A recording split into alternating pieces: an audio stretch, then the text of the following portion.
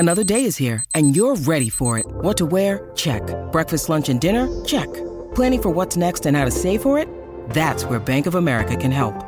For your financial to-dos, Bank of America has experts ready to help get you closer to your goals. Get started at one of our local financial centers or 24/7 in our mobile banking app. Find a location near you at bankofamerica.com/talktous. What would you like the power to do? Mobile banking requires downloading the app and is only available for select devices. Message and data rates may apply. Bank of America N.A., member FDIC. When you need mealtime inspiration, it's worth shopping Kroger, where you'll find over 30,000 mouth-watering choices that excite your inner foodie. And no matter what tasty choice you make, you'll enjoy our everyday low prices, plus extra ways to save, like digital coupons worth over $600 each week. You can also save up to $1 off per gallon at the pump with fuel points. More savings and more inspiring flavors make shopping Kroger worth it every time. Kroger, fresh for everyone. Fuel restrictions apply. Welcome to Housing Matters, the Vancouver Real Estate Show. Today, we're talking about the speculation and vacancy tax with Josh Gordon, who's an assistant professor at the School of Public Policy at SFU, and with Andrei Pavlov, a professor of finance at the Beatty School of Business, also at SFU. I'm your host, Stuart McNish, coming to you from the studios at Old Boy Productions here in Vancouver. Now, just before we get to what promises to be an interesting for and against debate on the tax, I want to give a big shout out to our sponsors. This episode comes to you thanks to the support of 3 organizations that agree we all need to know and understand more about the issues related to housing.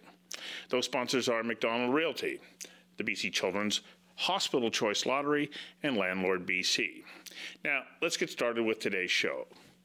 The efforts of the NDP government to beat the housing market into some sort of submission and make housing more affordable, doing that through the speculation and vacancy tax. And there's no doubt the additional taxes on homes over $3 million have made the most expensive houses more affordable for the rich, because that's where prices have dropped the most.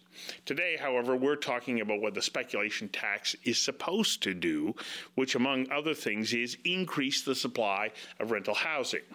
The tax that is aimed at getting at those so-called deadbeat foreigners, be they Canadians from other provinces or people from outside of the country, and in so doing raise money that will support affordable housing, the definition of which isn't exactly clear.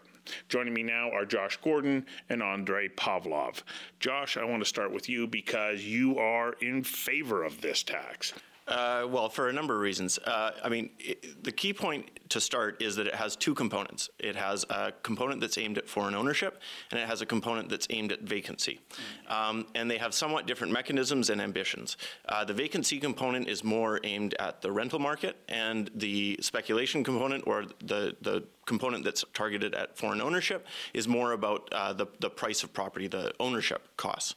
And so the key point is that in Vancouver, we have a problematic dynamic when it comes to the speculation side of things, the foreign ownership side of things. And that's where I think we should focus a lot of our attention, especially because the media debate has kind of been focused on the vacancy part, which in my view is actually a secondary and less impactful force. Now, the key point here is that we effectively subsidize foreign ownership in many cases. Because the thing is, our tax system is not well designed to tax people who are using foreign income and wealth to purchase housing and to come to reside here and use all the various social services and amenities that British Columbian society provides. And they don't contribute into that often because they're using foreign income or wealth. So what that means is that we are effectively subsidizing that. And that means that we've become very attractive for people from around the world with wealth to come buy property here, not contribute taxes locally. That separates the housing prices from the local incomes. And the point of the speculation tax component is to address that dynamic head on so that incomes come more in line with the housing market or vice versa. Okay, can I ask you for a little bit of clarification there? Because sure. I'm slightly unclear about this. You said, if you have a foreign family that comes here, they buy a house, they live here, but their source of income is from offshore. But they're living here. They're in that house. Yes. Why should they be taxed differently when they're here and they're they're engaged in the economy by buying food and using services and doing all of those things? What happens if somebody from Ontario moved here and they made their money in Ontario, and they now say, well, now I've come here, but my money has come from Ontario. What's the difference Well, because in Ontario, they were paying into the Canadian tax system. Okay. The people who are arriving with foreign income or wealth have not paid into the Canadian tax system, so they haven't paid for things like healthcare, education, all those different things that they use. So to give you an example, you could have a multimillionaire family, a family living in a $4 million mansion, and they could be paying $1,000 or $2,000 or $3,000 in income taxes. In fact, we have the history of the investor immigration program where tens of thousands of families have entered into Vancouver in this manner, and they paid on average $1,400 in income taxes every year. But here's the key point. And the average house value of the people who entered through that program was about $2 million. So what that means is that you have a bunch of people who are effectively free riding off of the tax contributions of everyone else. And what that means is that for someone like me, who's working in the local labor market, someone like you don't have much of a chance, because essentially you are having to pay for all those different services and amenities that are provided by British Columbia society, right? And you're competing against people who don't have to do that. And so they are going to beat you every time, which is why at the high end of the market, especially, the vast majority of purchases have been made in recent years by people using foreign income or wealth. But you qualified that by saying that they came in under the investment legislation. And did they not have to then buy a business or be involved in some sort of economic activity to qualify for that? No. Essentially, they had to loan the government different amounts based on when, but it was a 5-year interest-free loan, which they then got returned to them. So it was actually a quite modest contribution, and then essentially they had access, along with their family, to all the social services and amenities in, again, Canadian society. So that's not a good deal, and that's what the tax is proposing to address, and it's proposing to address it directly. And so we've seen a sharp turn in the market because a lot of people were speculating on that dynamic continuing, which is that you would have people with overseas wealth continually pouring into the market and taking advantage of this lax tax structure, and that was going to continuously drive prices out of reach for local incomes. We've now addressed that, and as you've seen in recent months, the speculative dynamics have been taken largely out of the market. Okay, sorry, Andre. I will get to you here, but there's one thing. But there's one thing that comes up, and you say, we've stopped that money coming in. But it's my understanding that the Chinese government did way more to stop the flow of it going out the door at exactly the time that we were bringing in the foreign buyers tax, which is different than the speculation tax. That's right. And for sure. And so that dried up that source. There's a bunch of different things happening, and it's not as if all of the foreign money has disappeared. For sure. There are different things that are going on, including the capital controls that are happening in China. So it's not one thing, but it clearly has had an impact if you look at the data in terms of turning around a number of markets. If you look at like Langley, the amount of inventory, it has rapidly shot up, and that suggests a change in the speculative mindset that has been associated with our market. Okay, Andre, over to you. Okay, your reaction to the tax, what you see its objectives being, and are they being met? Sure, happy to answer that. But before, can we talk a little bit about that $1,400 tax that foreigners are paying? Sure. Because that number has been floated around by many people, and it's a Government of Canada figure. Yeah, but I think it's highly, highly misleading. Because that same document that listed the $1,400 income tax paid, listed a couple of other numbers. So number one, it said people who came under the investor immigrant program have over $400,000 of corporate income in Canada. And then those that don't have corporate income, don't have incorporated business, their income is about gross income now. It's about $180,000 or so. So it's not that these people are not working, and it's not that they're not making money. It's just that they're not paying themselves. So for the unincorporated businesses, sure, they have revenue, huge costs, doesn't leave much to them. Great, right? That means they're hiring locals and buying equipment. The incorporated businesses, that's $400,000 of profit, right? So why does that not translate into income tax? Well, pretty simple. They choose to keep the money in the business. And, knowing my little interaction with foreign people in general is mostly based on foreign students in my classes. And they're incredibly hardworking, and they are very much forward-looking, long-term. And I totally can see how someone like that may choose to reinvest in their business than pay themselves to go shopping at Walmart.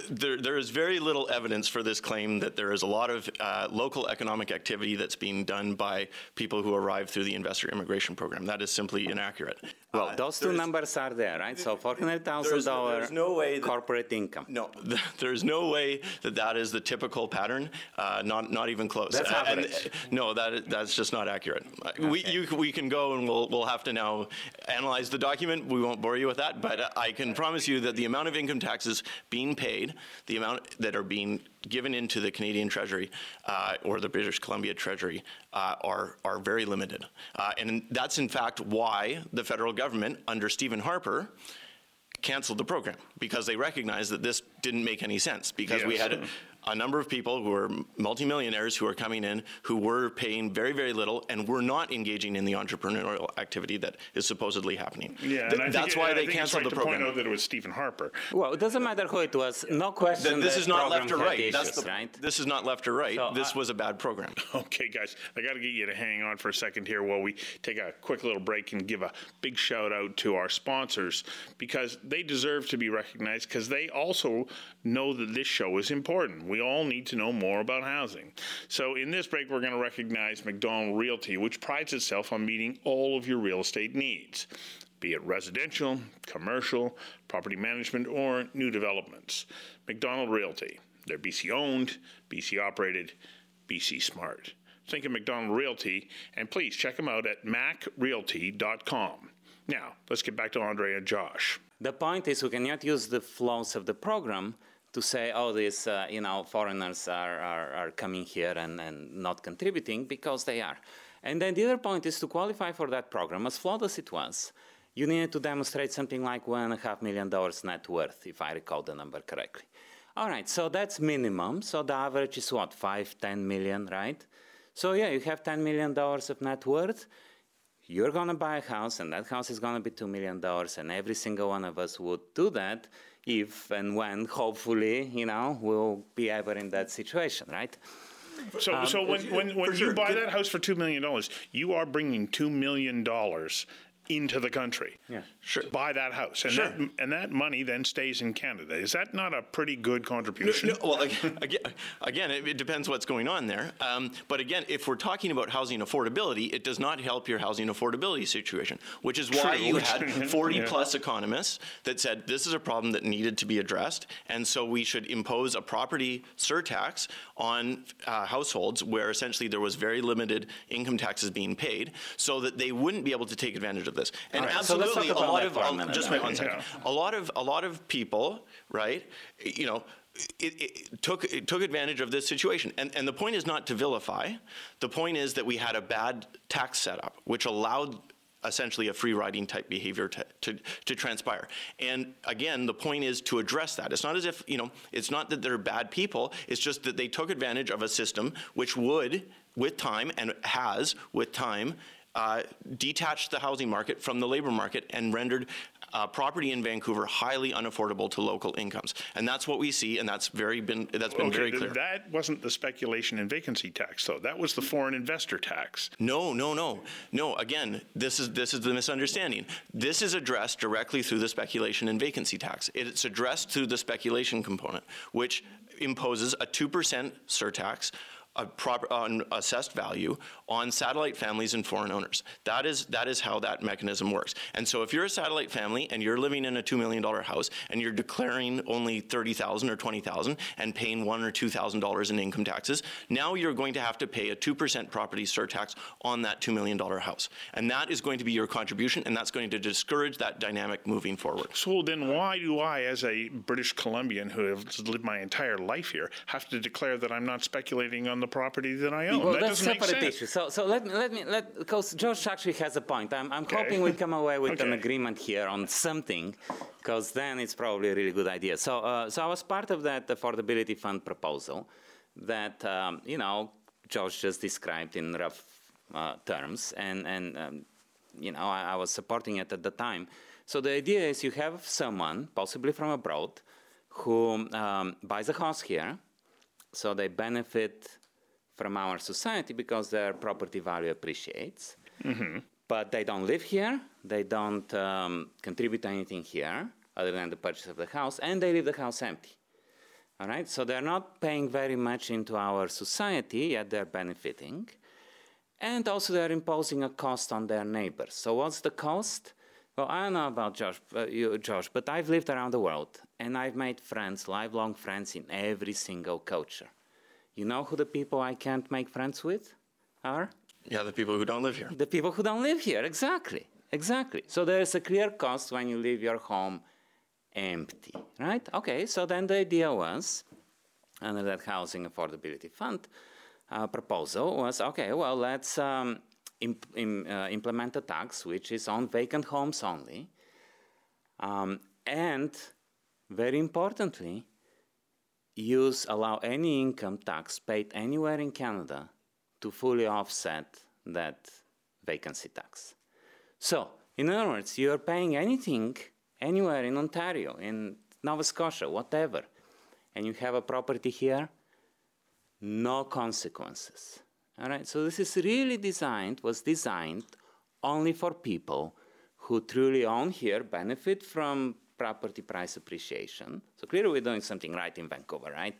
Property prices are going up over time, right? So people are benefiting from that and not living there and not contributing and not even renting their place. That was the plan. That was the plan. What we got is very different. What we got is only income paid in British Columbia, income tax paid in British Columbia, and only up to $2,000. So this is not real exemption. This is a token. Okay. Can I jump in here? Well, here's let me make a key point here. Part of the group of economists who put forward the idea, and some of the leaders, in fact, of that group were Tom Davidoff, Josh Gottlieb, Sir Somerville. Right now, if you listen to Tom Davidoff, and you can go check out his Twitter feed and all the rest, he is very supportive of this tax because this is exactly what he had in mind, which was that you would address this issue of subsidized foreign ownership. And so I'm just curious, you talk about the problem of people not being here and that imposing a cost, but there is also a cost if you have multimillionaires who use the education system and the healthcare system and eventually receive a pension, but who have contributed very little. Would you not agree that that is also a problem? Well, yeah, so let's go back to the Canadians. Why are we taxing someone from Alberta who owns a second home here? But wait a second. How does that fit in that category you described? But for one key point there is that has nothing to do with vacancy, whether you think that satellite family type of dynamic is a problem. Okay, guys, hang on for a second. I think you need to take a short break, and I need to do one as well to tell our audience about the BC Children's Hospital Choices Lottery, where you can win one of 8 grand prizes, including a $2.2 million cash prize. Go to bcchildren.com and order now for the $226,000 early bird draw. The deadline is Friday, March the 28th. The purchase of your ticket helps kids shine. Say yes to BC Children's Hospital. Enter now at bcchildrens.com. Okay, now back to Josh and Andre. In terms of the vacancy issue, in terms of, Albertan family and all the rest, that is a secondary component, which is the component about vacancy. Now, why would you introduce a vacancy tax? Because you have rental markets that have been extremely tight. You've had vacancy rates in Kelowna of 0.2%, in Vancouver below 1%, same in Victoria, right? So you have very tight rental markets, which put a squeeze on renters, drive up rent prices, and put a lot of people in precarious situations. Remember, renters are often the most vulnerable in our society, and it's not a surprise that homelessness has gone up in tandem with this rental crisis. And so what the government did was it said, while we're building, and in fact we're building record amounts at the moment, while we're building, we want to address the rental crisis by putting vacant units back into the rental stock. And we want to encourage that to happen. And that is what the vacancy component is trying to do. It is trying to encourage empty homes back into the rental market so that you ease pressure on the official vacancy rate in terms of the pressures on rent prices. So Josh has a point here, which is, sure, we have been constricting supply artificially for a number of years. And because of that, we have the lowest vacancy rate imaginable. That's not just because of empty houses. There's a whole host of reasons. This is because our beloved city governments are really sitting on thousands and thousands of applications. But that aside, it is what it is. So the question is, how can we increase supply? Yeah. And a vacancy tax, in that sense, was very reasonable way to do it. Right? It really does make sense. So the city of Vancouver did that last year. So they counted 10,500 empty homes before they introduced the Vancouver vacancy tax. And, as far as taxes go, I thought it was actually pretty well thought out implementation. With that in mind, the final effect, it was intrusive and all that, but whatever. The final effect was between 2,000 and 3,000 homes entered the rental pool. This is nothing. This is a one-time increase of about 1%. It makes no difference. Now, the province knew that when they implemented their vacancy tax. So that's problem one. And the second one is, so the question is, how many homes are going to go how many vacant homes are going to become up for rent? And the government believes there will be any. Because won't be any? There will not be any. Why? Because the budget item that says how much tax they are expecting to collect from the vacancy tax, guess what? It's flat. It is flat year over year over year. So the government does not expect. No, but that doesn't mean that there aren't. If the vacancy tax forces people to rent, then that budget item should be going down year over year over year, and quite substantially. Potentially. But it's not. No, but wait. It's flat. But wait. So first of all, that's an estimate, so we don't know what's going to happen. The second thing is that doesn't take into account the adjustment that happens in anticipation of the tax, right? So there are rental units that enter, or empty units that enter into the rental market before the revenue begins to be collected, right? And so that claim that you're making doesn't take into account the effect of that initial impetus of properties into it. Good idea. Now, but here's the other thing. Here's the other key point. When we're talking about the City of Vancouver empty homes tax, we're only talking about one municipality out of many, right? So if you had a couple thousand in a number of different municipalities that were encouraged back into the rental market, that would help the rental market. And in fact, we are seeing that rental prices are now starting to plateau and now starting to come down somewhat in some areas. So again, you are seeing some relief on that front. And so that's what you're trying to achieve. Now, is it going to be sufficient? I'm not sure, right? I think it's going to help. And that's the point, is there's a bunch of different things that we need to do, and it's one thing that helps. Right? But it doesn't help. It actually goes the opposite way. Okay, explain that. So first of all, if the intent was to get people to rent their homes before the tax kicks in, they wouldn't have collected the tax retroactively, right? Because the legislation was voted in 2018. Yes, the legislation was announced. Yeah, but you're allowed February 2018. If you have 3 months of rental in the first year in 2018, then you are exempt. So it's not a retroactive application. If the adjustment, because it takes a while to rent a place, right? So if the idea is, okay, well, let's get all these people to rent with this new tax, then the implementation should have been in 2020. So it gives people more time to prepare their properties for rent. At least going forward, at least announce it and then say, okay, it will be effective next year. It was done retroactively, and to me that suggests that has nothing to do with affordability. It has everything to do trying to squeeze every single dollar out of certain taxpayers. I think there's been a lot of pressure on the government to act because we are in a housing crisis. That is the context for all this. And if we are actually, can I finish? Yeah. No. But let me finish. I'll let you talk. The point is, right, that in the context of a housing crisis, where you have a bunch of people in vulnerable situations that are being put into even more precarious situations, even sometimes being pushed out onto the streets, right? Rent evictions, dem evictions, all those different things that come with a tight rental market that can be very destructive to people's lives, then you want to act, and you want to act quickly. And so again, that was the decision they made.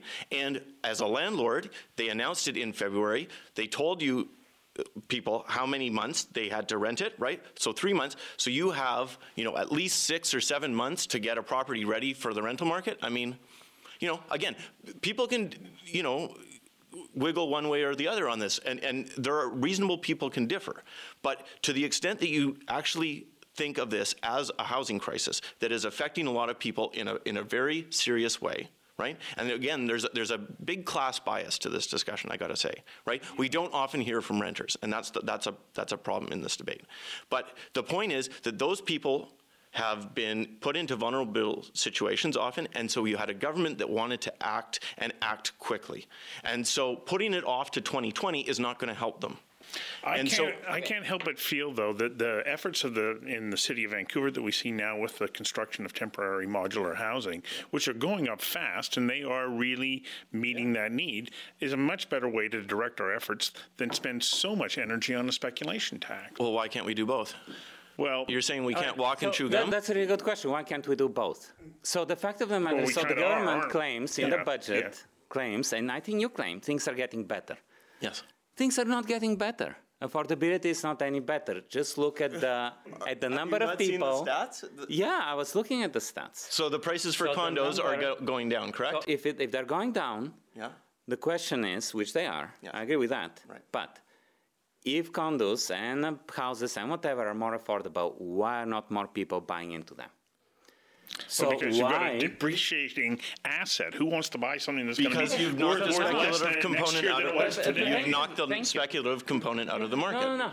So when you buy a house or whatever, any asset, the price is not the only thing. The price is one component. So obviously lower price helps because then your mortgage amount is lower. Yeah.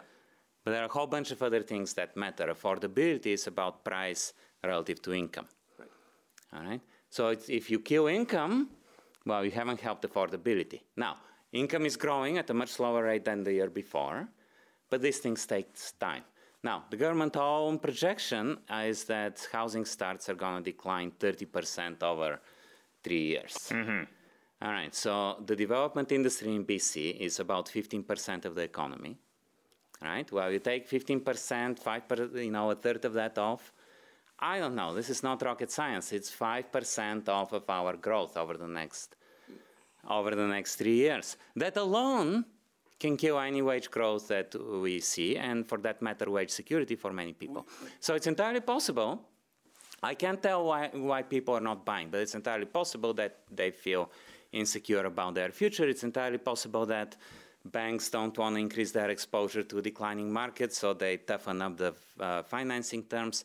I don't know. The fact of the matter is, a hell of a lot fewer people are finding homes today, in January 2019, than they were in January 2018, than they were in January 2017. There are less sales, but... Yeah, but that's the criteria. How many people are getting into homes? And it's not like vacancy for rent is either. At all. Absolutely. You could have very high sales, and in fact we did, and rapidly appreciating prices. And that's not helping your affordability, right? So by your metric, if sales is the standard and people buying houses is the standard, and that's what we want to encourage, then 2016, 2017 were wonderful. Okay. And we don't have a housing crisis. So the problem, what you're saying is, you can have very high sales in the high-end market. It's not local people who are doing that. Who cares? That's not a measure of affordability. Okay. That's a fair point. Let's look at the entry-level apartments. So go to outlying areas that are relatively cheap. It's still expensive, but relatively cheap for Vancouver, like $300,000-$400,000 condos, right? Yeah. Transaction volume there has dropped more than the market overall. Yeah. So people in Maple Ridge are not buying. They are not finding homes that are presumably, in theory, we are told, now much more affordable. Yes, because again, they're not worried about being left out forever. There was a mentality in the market that if you didn't buy now, you would forever be left out. And that fear of missing out mentality has shifted because now we have less speculative expectations. And that has been a salutary benefit, in fact, of the policy, because otherwise people were going to be buying at very high prices that were, in fact, very risky for them. Right? And I will also say, just as a key point here, that the connection between the high end of the market and outlying areas, right, the kind of the priciest areas, and the outline. That is crystal clear. It's a ripple effect. You have the high end of the market that was driven up, and then that drove up prices across the market. And I know you believe that because you wrote research for the government of BC around the foreign buyers tax. I agree with that. Okay, guys, one last break. Give you a chance to towel off here for a second, because this time in this break I want to bring your attention to Landlord BC. If you own or manage a rental property in BC, you'll want to know more about Landlord BC, an organization that supports owners and managers of all types of rental properties, from single units to multiple apartment buildings. They're on hand to make your job easier. Learn more at landlordbc.ca. Now, let's get back to this very spirited exchange between Andrei Pavlov and Josh Gordon. Okay, guys? The question then still remains, why are those people not buying? I can't speculate. I mean, I can speculate. I don't know why people are not buying. But the fact of the matter is we're housing a lot fewer people today than we were. I know why they're not buying. They're my friends. And they're not buying because they think that the prices are overvalued and that they're probably going to come down. And that's a very different mentality than it was 1 or 2 or 3 years ago. Mm-hmm. Yeah, but so affordability hasn't improved. We're not putting people into homes. Okay, we're going on and on, and we're going round and round in circles. We're drawing in a wide variety of different topics. I don't know that we've settled whether or not the speculation tax actually is going to answer all of our issues, that is going to make housing more affordable. Maybe it will in some areas, and is affecting markets in adverse or unintended ways in others. And I think that this is, one of the challenges always when you enter into a market that is so complex, which housing is. There's rental, there's ownership, there's foreigners, and so many different levels. Once you start to play with that market, it has effects, and people individually respond. I think that what you're saying, Andre, is, okay, why aren't people buying that condo? Because they're going, well, if I buy it for $330,000 today, and it's only going to be $285,000 in a year and a half from now, I think I'll wait. What about the people who are in between? What about the people who own? And on and on and on. So the government has made. I know you want to wrap up, but the key point here is: was the status quo working? Was the status quo working in terms of affordability? And the answer is very clearly no. We have the most unaffordable housing market that Canada has ever seen, and it developed that way over a course of years, and we now have a government that's addressing that. So let me come back to you. Is the status quo at the moment working? So first of all, so Josh is correct that clearly the market was not affordable. True. Except the reason it wasn't affordable is that we've been constricting supply year over year for a decade or more. Again, no evidence of that. Absolutely. No evidence of that. We have had the highest level of building. There has been no slowdown in construction over the past few years. In fact, there has been a dramatic ramping up. But it's been always highly insufficient. So last year was the first one that we had relatively higher construction volume, okay? And now we're going to go back to sort of the long term or even less, which was highly insufficient. So you constrict supply, prices are going to go up. That's what's going to happen. Was there a decline in new construction, in new units coming on the market in 2015, 2016, 2017? Was there a reduction relative to the historical average? I think they were about the same. There was a big jump. What I know is that there was a big jump last year, which I welcome very much. Yep. I said many times, finally we're building it. Well, not enough, but getting closer to it. Fine, but we still have a decade of shortage to make up for. So we need a decade of this construction boom. Prices were not exploding. Prices were not exploding in 2012, 2013. They exploded in 2014, 2015, coincident with a massive exodus of capital out of China. And that had a dramatic effect on our market and affected it. So no one's saying that foreigners didn't have an impact. But the driving force, really, well, for both, I mean, sure. Foreigners, I've said that, foreigners had an impact, no question. But a big issue is the supply constraints that we impose on ourselves. Okay, let me wrap this up. Yep. Final question to both of you. Is the speculation tax working? Absolutely not. We should drop it immediately. Josh? It is working. It's working. Well, there we agreed on very little. Thank you very much for coming in and joining me for this very, very lively conversation about what is something that I think is going to be discussed, and it will probably be refined and adjusted over the years, because you can't come out of the starting gate with a complex situation like this and have the complete answer. That that wraps up today's show. Now, just before I sign off, I want to encourage you to take in a couple of other Vancouver Sun and Province podcasts. The first is White Towel, hosted by Paul Chapman. Paul and a series of guest hosts bring you everything you want to and need to know about the Canucks. For all you news junkies on things political in Victoria, you're going to want to tune in to In the House, hosted by Mike Smith and Rob Shaw. I also want to give one more shout out to our sponsors. This episode comes to you thanks to the support of 3 organizations that agree we all need to know and understand more about the issues related to our housing. Those sponsors are McDonald Realty, the BC Children's Hospital Choices Lottery, and Landlord BC. Thank you for tuning in on Apple Podcasts, thevancouversun.com, theprovince.com, and on the Vancouver Sun's YouTube channel. And be sure to subscribe because you don't want to miss an episode. I'm Stuart McNish. Thanks for joining us on Housing Matters, the Vancouver Real Estate Show. See you next time.